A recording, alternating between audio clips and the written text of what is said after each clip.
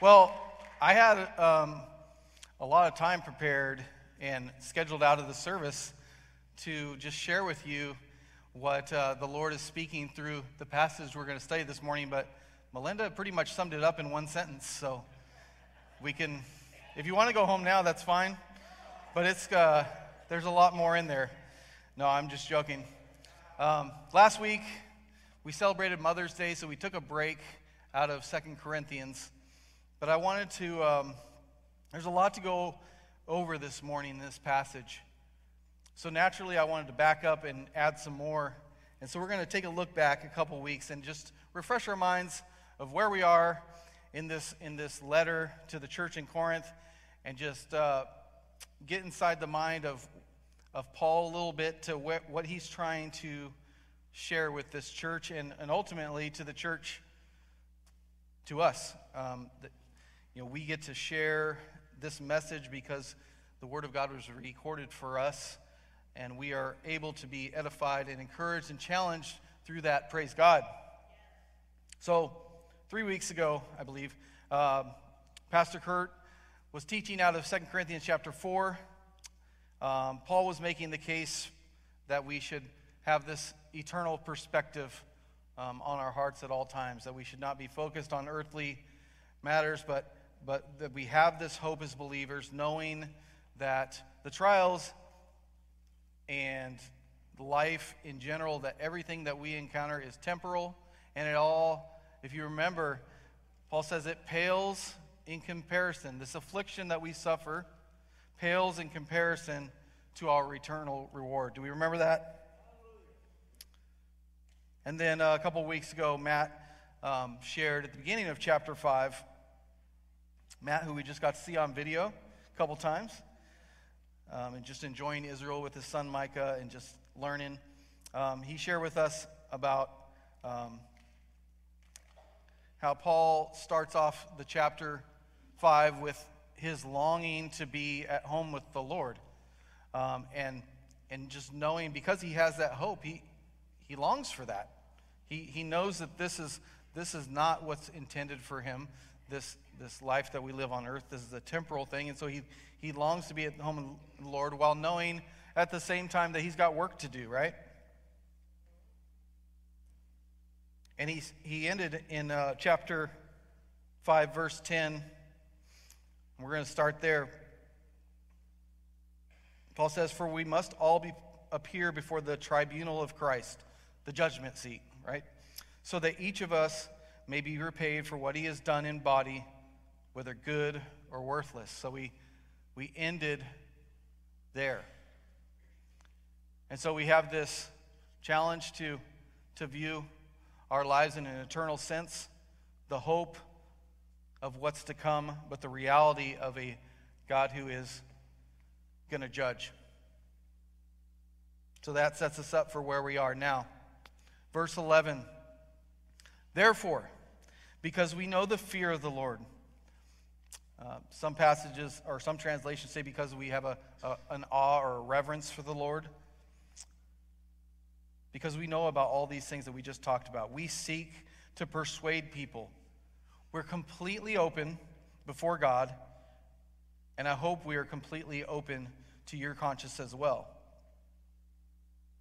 He's telling the church, I hope you hear my heart. I hope you know where I'm coming from.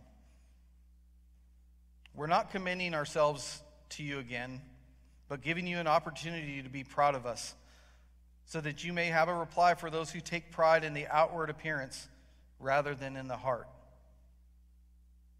So he's like, I'm not trying to brag. I'm not trying to I've told you about my qualifications. I've told you why I'm doing these things, why Christ has commanded me to do all these things. I'm not reminding you because I think you don't know these things and I want to get more, attention for the things I've done. No, he's just trying to impress upon them that this is a real faith that he's living. This isn't just something he's doing as a job.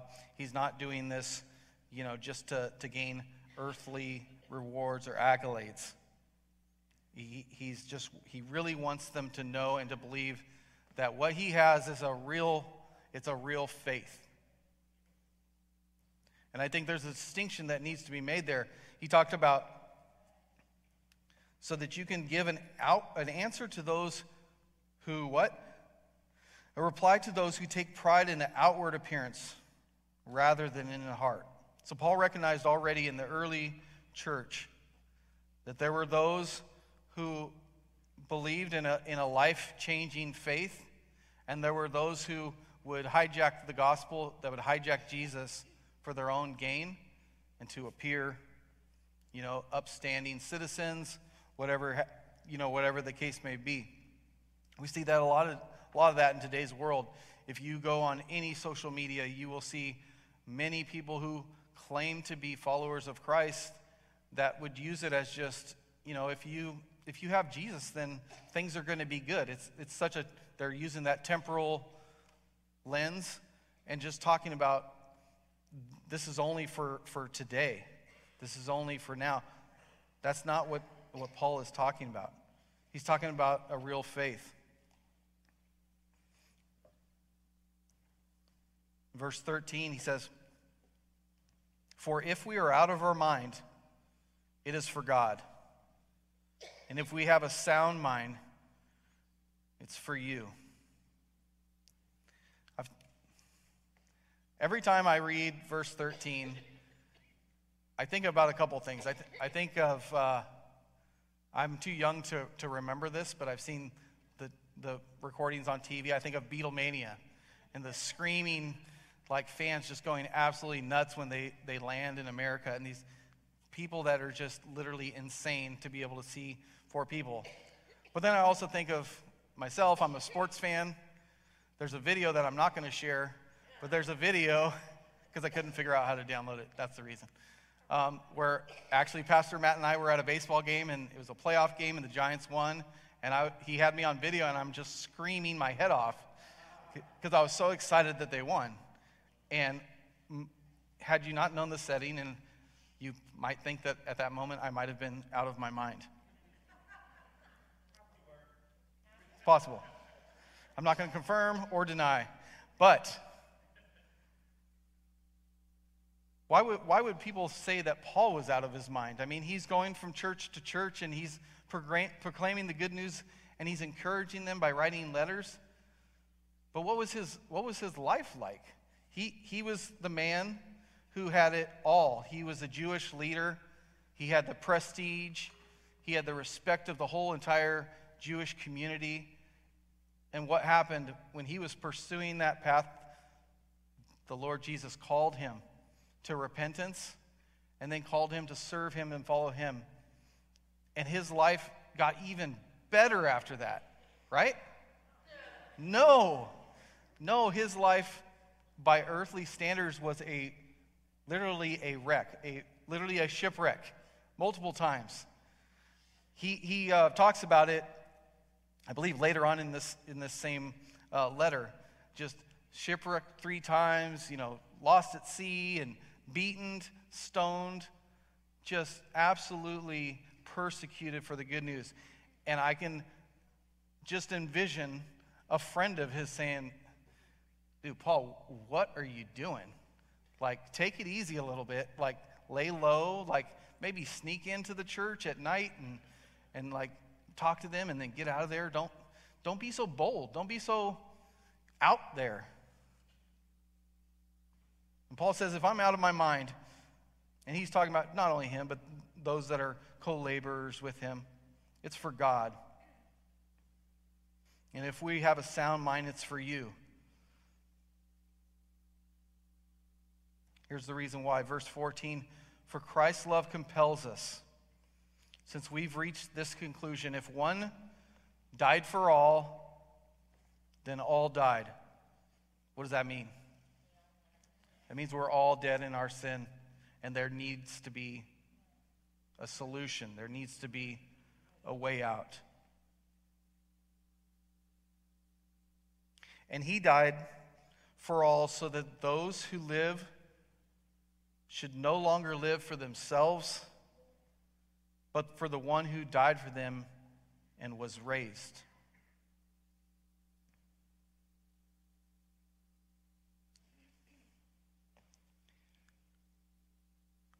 Sometimes that's tough to understand in our human understanding, because we are so prone to think about ourselves and to think about what we want and what we need. And Paul's just writing out that that's not what the Lord intends. It's not what Jesus intends.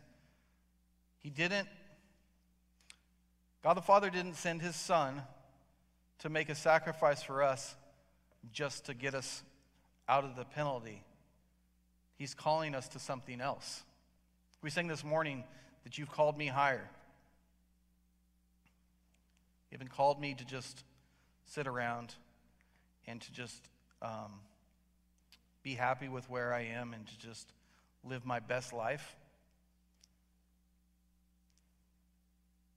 He died for all so that those who live should no longer live for themselves, but for the one who died for them and was raised. We, in our worship team, we just started, literally 2 weeks ago, we just started this little devotion plan that we found. And it's just a 52-week thing, and it's just a couple verses and a thought, and we have used that to just read that together, pray about it, challenge each other. Interestingly enough, this week's devotion had a quote from Elisabeth Elliot. I think most of you know who she is. If you don't, I'll be quick. Her and her husband, along with some others, were missionaries down to South America. Four of the men, her husband and one of them, Jim Elliot, were killed by the tribe down there when they first tried to make contact. And Elisabeth Elliot didn't come back and just give up. She ended up going back to that tribe and doing amazing work. Many came to know the Lord through her and others that went back, including one of the men who were part of murdering those men. Just an amazing story. An amazing story. She said this: the highest form of worship is obedience. It's worship. For me, I lead music here, and we go through and we try to find songs that talk about the truth of who God is, reveal His glory, encourage us to grow. And that's a really, it's really a fun task. We enjoy talking about it, the different members of the team, and it's an encouraging, edifying process. And we get to, sing with the rest of the church body, and we get to see the perspective of people singing and just lifting their hearts before the Lord. But that's not the end of worship, right? That's just a tool, maybe, that God uses to prepare our hearts, to open us up. Maybe if we're a little closed off, there is it's a step in the process. But I love that quote of hers. And she's got the credibility, just like Paul. Paul can say these things because you can't question his dedication and devotion to the cause of Christ. If it was just the guys sitting in the back of, I'm going to be careful.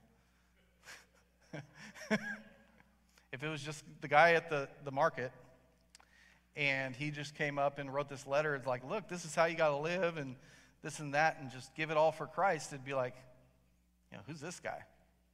But Paul's got the credibility because he has given himself up. He's denied himself to follow Christ. And I would say that Elisabeth Elliot is another one of those people who followed the same path. He asked for obedience, he asked for self-denial, because sincerity is just not enough. We can be as sincere as we want, but if we don't, if we aren't living a real faith, We can be as sincere as we want. It doesn't matter. We can sincerely believe that someone else is the real God, and that doesn't make it valid. We can believe there's no God sincerely. It's not enough. The Word of God reminds us in Jeremiah, because we can't trust ourselves for all the answers, because like Jeremiah 17:9 tells us, the heart is more deceitful than anything else and incurable. Who can understand it?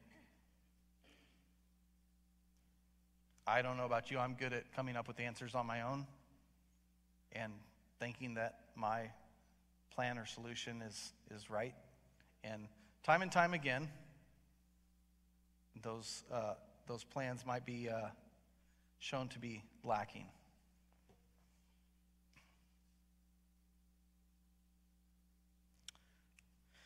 There was a real price that was paid for you and me. It's not just a story or an analogy. We're going to do something a little different. We're going to take communion right now. And then we're going to continue exploring this passage. But I want to invite those who were volunteered to help serve. They're going to pass out the elements. Just stay where you are. We're going to do it like the old days, like we used to do back in the early 2000s or 1995. And they're going to be passing out the elements.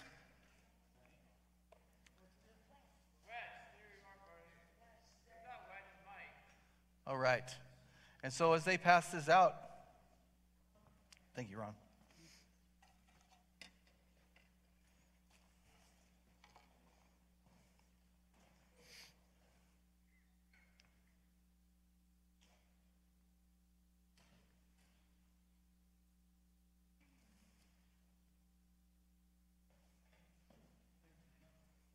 You're welcome.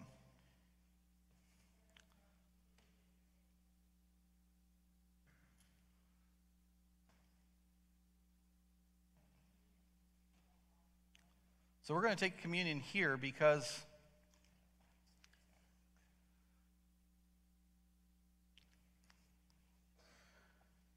this beginning part of this passage really focuses in on what our response is supposed to be. But we were just talking about sincerity, and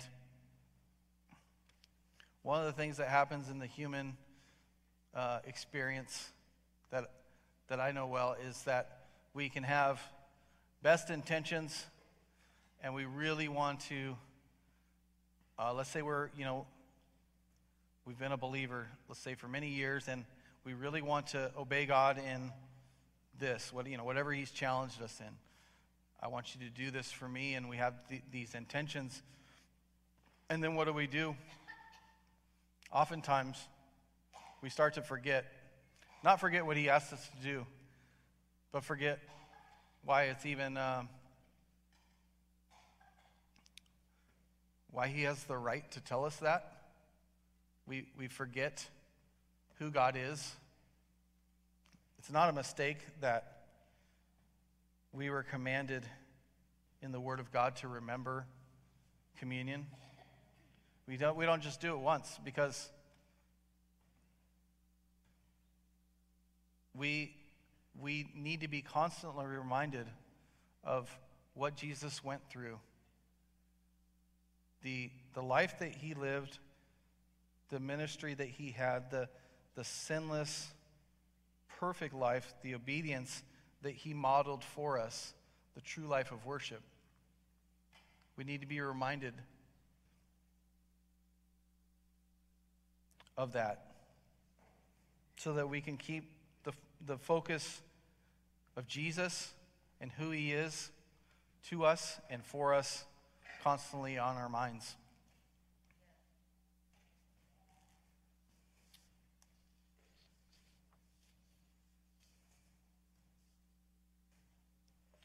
Matthew 26 records for us these words as Jesus sat with his believers, his disciples, in the upper room before he would go and pay the penalty for the sin of mankind. As they were eating, Jesus took the bread. He blessed it and broke it and gave it to his disciples, and he said, "Take and eat it. This is my body." Then he took a cup, and after giving thanks, he gave it to them and said, "Drink from it, all of you. For this is my blood that establishes the covenant. It's shed for many for the forgiveness of sins. But I tell you, from this moment, I will not drink of this fruit of the vine until that day when I drink it in a new way in my Father's kingdom with you." He's telling his believers for the first time about this representation. So we're using a cracker this morning that represents his body. His body that was broken for you and me, beaten, abused, and put up on the cross. So let's take this representation, this cracker, let's take this bread and take it and eat in remembrance of him.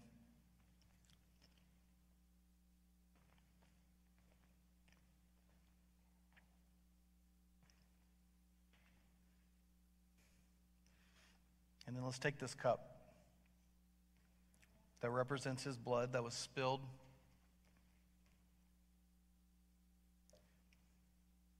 that replaced the old covenant, the temporal yearly sin offering that was made, where the priest would have to go in and slaughter, and put the blood on the mercy seat. Jesus offers the symbol of the new covenant that is permanent. Let's take this cup and let's drink. Jesus, we thank you for your obedience to the Father, and we ask that you would remind us of who we are in you and who you are to us, the lengths that you would go to make a relationship possible. We thank you.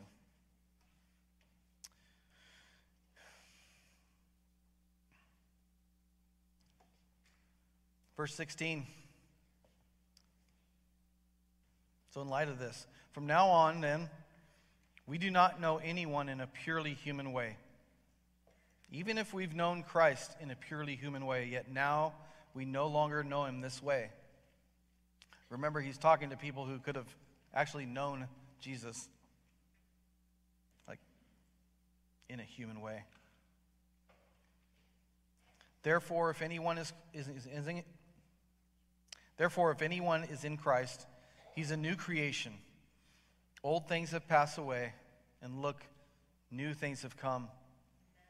Everything is from God, who reconciled us to himself through Christ and gave us the ministry of reconciliation. That is, in Christ, God was reconciling the world to himself, not counting their trespasses against them, and he has committed the message of reconciliation to us. Therefore, we are ambassadors for Christ, certain that God is appealing through us. So we plead on Christ's behalf, be reconciled to God. There's a lot there to unpack. Is there not?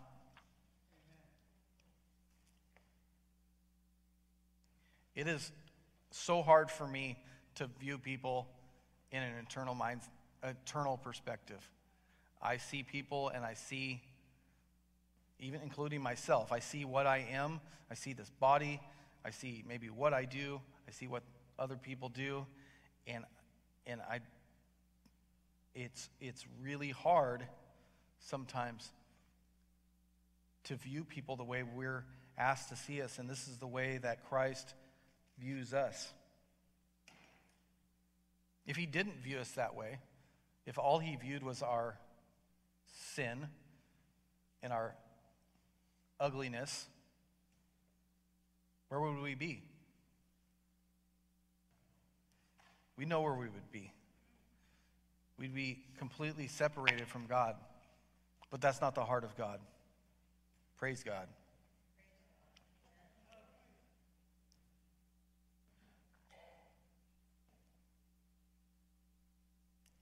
So in light of all this stuff Paul's saying, the fact that we're new in Christ and we have been given this message of hope that we've responded to. If you are a believer in Christ, if you've placed your faith in Jesus, you've been given that gift. You know your future is secure. You are looking forward, some more than others, and I don't mean that as a joke, but you're looking forward to your heavenly reward.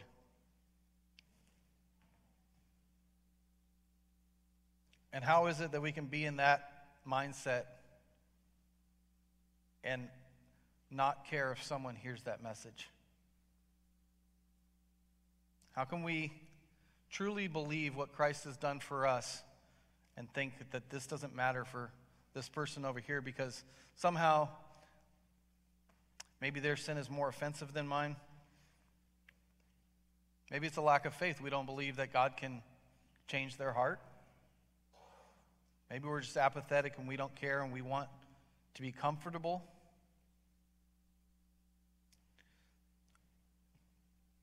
This has been a challenging passage for me because this is not an ambiguous directive. This command is clear. We're Christ's ambassadors. Paul says we're certain that God is appealing through us, and we plead on Christ's behalf, be reconciled to God. That's not what we're saying to other believers necessarily. That's to the world who doesn't know God. So, what does that mean? Does that mean that does that mean that the goal is to just like, I'm going to be really nice to people, and then hopefully after maybe a couple months of me being nice to them, they'll be like, man, you're a really nice guy. Like, what's the deal? I was like, well, I'm really nice because I go to this church, and there's this guy, Kurt, that comes up, and he talks, and he says some amazing things that the Word of God teaches, and you should come listen to him. And then I'm going to continue to be nice to that person, and maybe one day Kurt will lead him to Christ. Is that what God has called us to? God has put us in circles for a reason. I was watching the different volunteers that helped pass out communion, and I was just trying to take an account of their lives, what they've been through, the trials and hardships. And I'll be honest, I didn't see any easy lives. I saw some really difficult stories.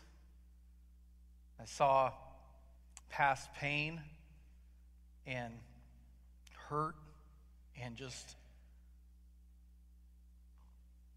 but then what has God done through them? The new creation that they are now. What a miracle.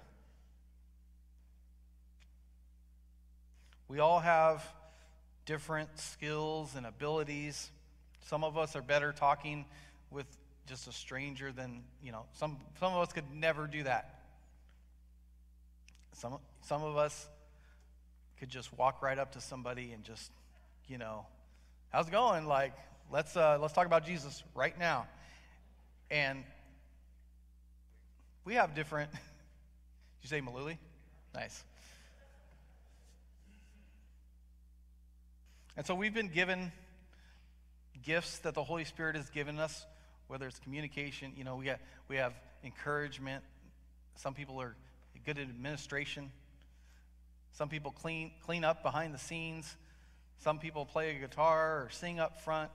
Some people run media in the back. Some people write letters. There's so many different ways that the body is used cohesively.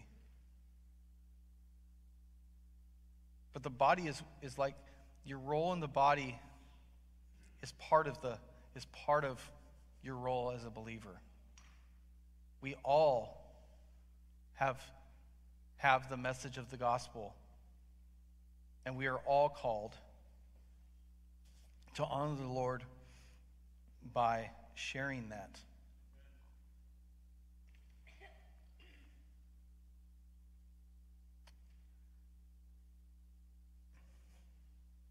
First Peter 3:15, well-known passage, says, "But honor the Messiah and Lord in your hearts. Always be ready to give a defense for anyone who asks you for the reason for the hope that is in you."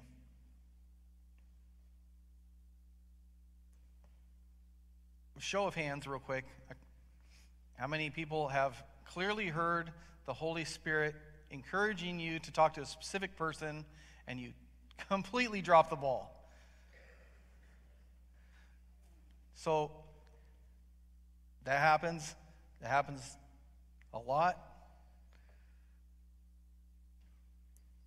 But God is so gracious. But let's not take that for granted. God has put each one of us in different people's lives for a reason. Because we have the hope of the Lord. They do not. And they need to hear the message of the gospel. It's literally as simple as that. And we struggle with that, and I get that. I'm right there. It is hard. I have a coworker, and we have lots of conversations. We've been working together for many, many years. And it's still hard for me. Even though I've shared the gospel with him, it's still hard to do it. Because I've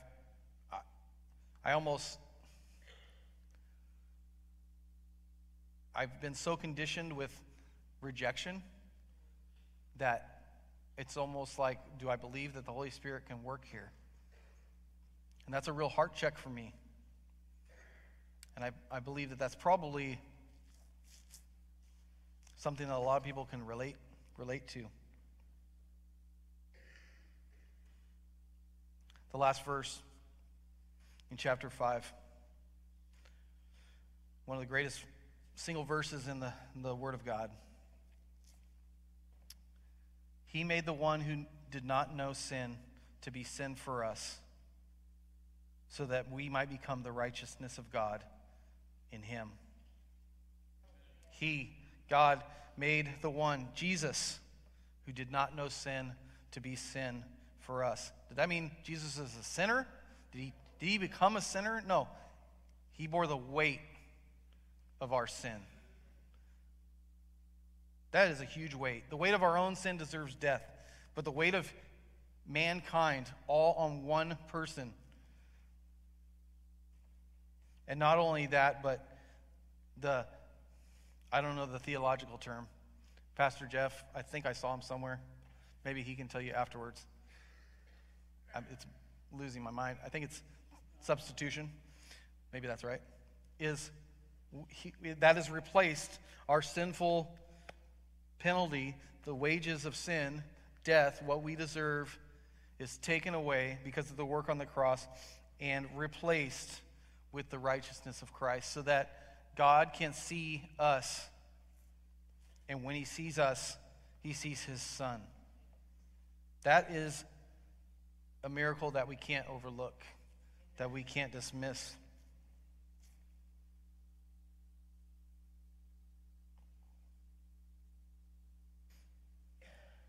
If you've listened this far and you don't know who Jesus is, and you don't have a relationship with him,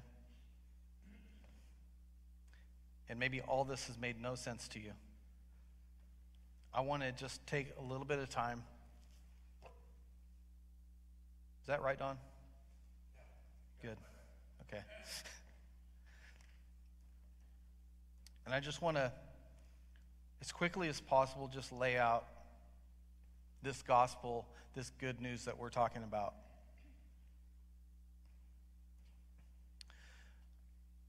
The Bible tells us that God is holy, set apart, and he's righteous. He's perfectly good.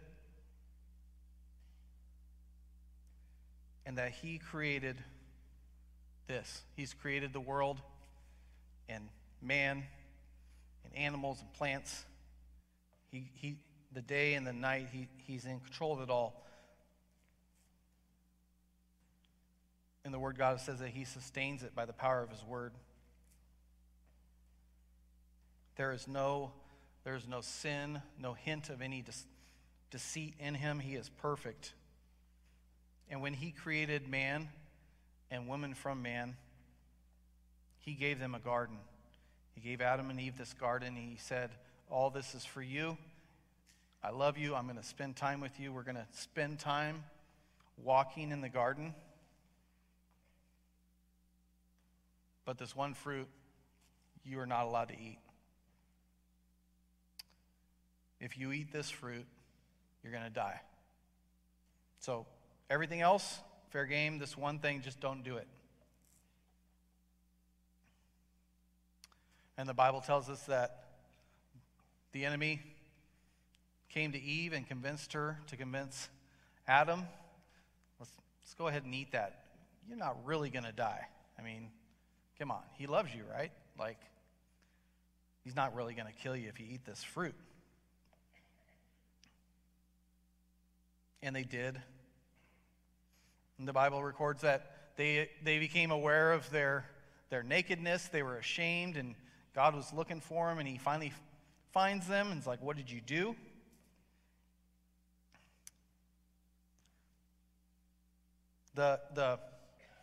Right off the bat, God reveals his patience with man, because he told him they would die, and they didn't die right away, right? But he told him, because of this, sin is going to be passed down through your line. Adam, every man born through natural birth for the history of mankind will be born under the curse of sin. So that's all of us.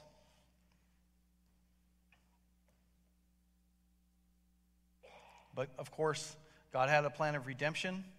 He promised a Messiah would come and make his people whole again. And Jesus was born, and he was born of a virgin birth. And why does that matter? That matters because he was not born under the curse of sin. If he was born just like a regular person, he would still be under that curse, but he was not. He lived a sinless life, tempted in every way, the Word of God tells us. He experienced what we experienced, yet didn't sin. He died according to the prophecy of the Scriptures and rose on the third day. His death was the atonement for our sin, and his resurrection proved that he defeated death and that we would have eternal life through him. And that's what he offers. That's what he offered to any of us who have already received Jesus. It is an incomparable gift. And he did it all for the love of his creation.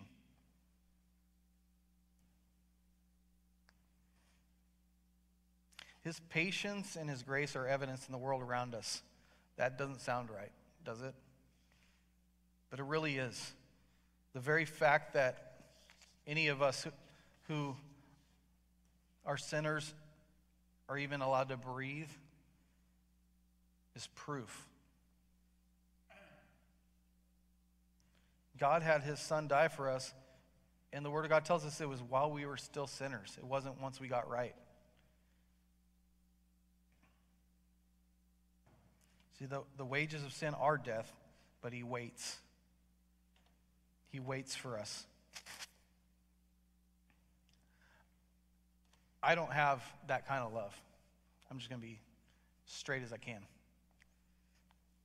There's a lot of brave men and women throughout history that have sacrificed their lives for various causes, whether it's for Christ, whether it's for their country or, their family, whatever the case may be.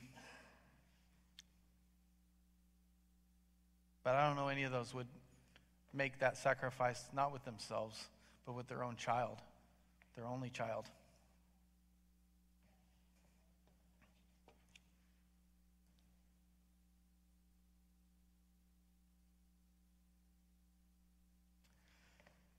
I know I'm not there.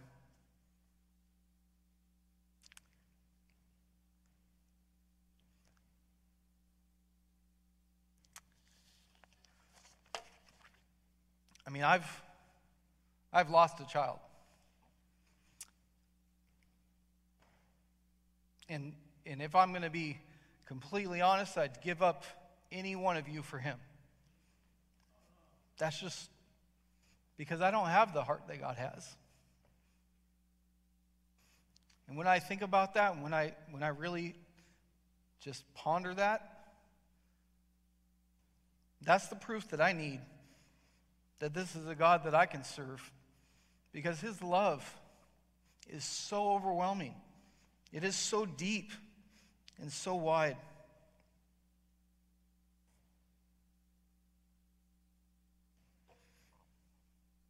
What's the appropriate response to this? It's obedience for the believer. And if you don't know Christ, it's repentance.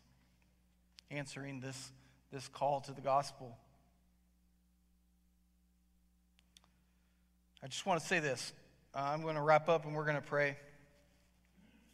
If you don't know who Jesus is, I'm going to be up front after the service. I'll be right over here.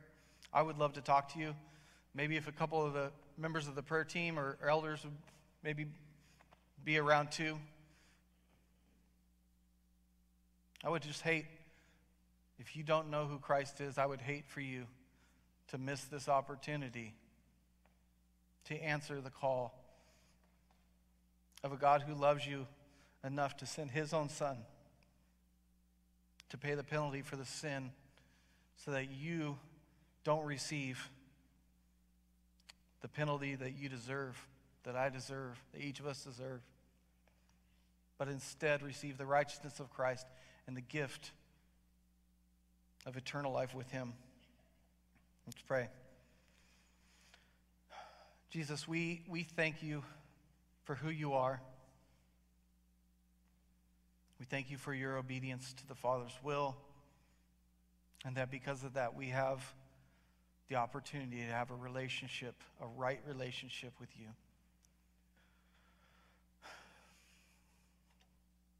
God, it's you know us better than we know ourselves.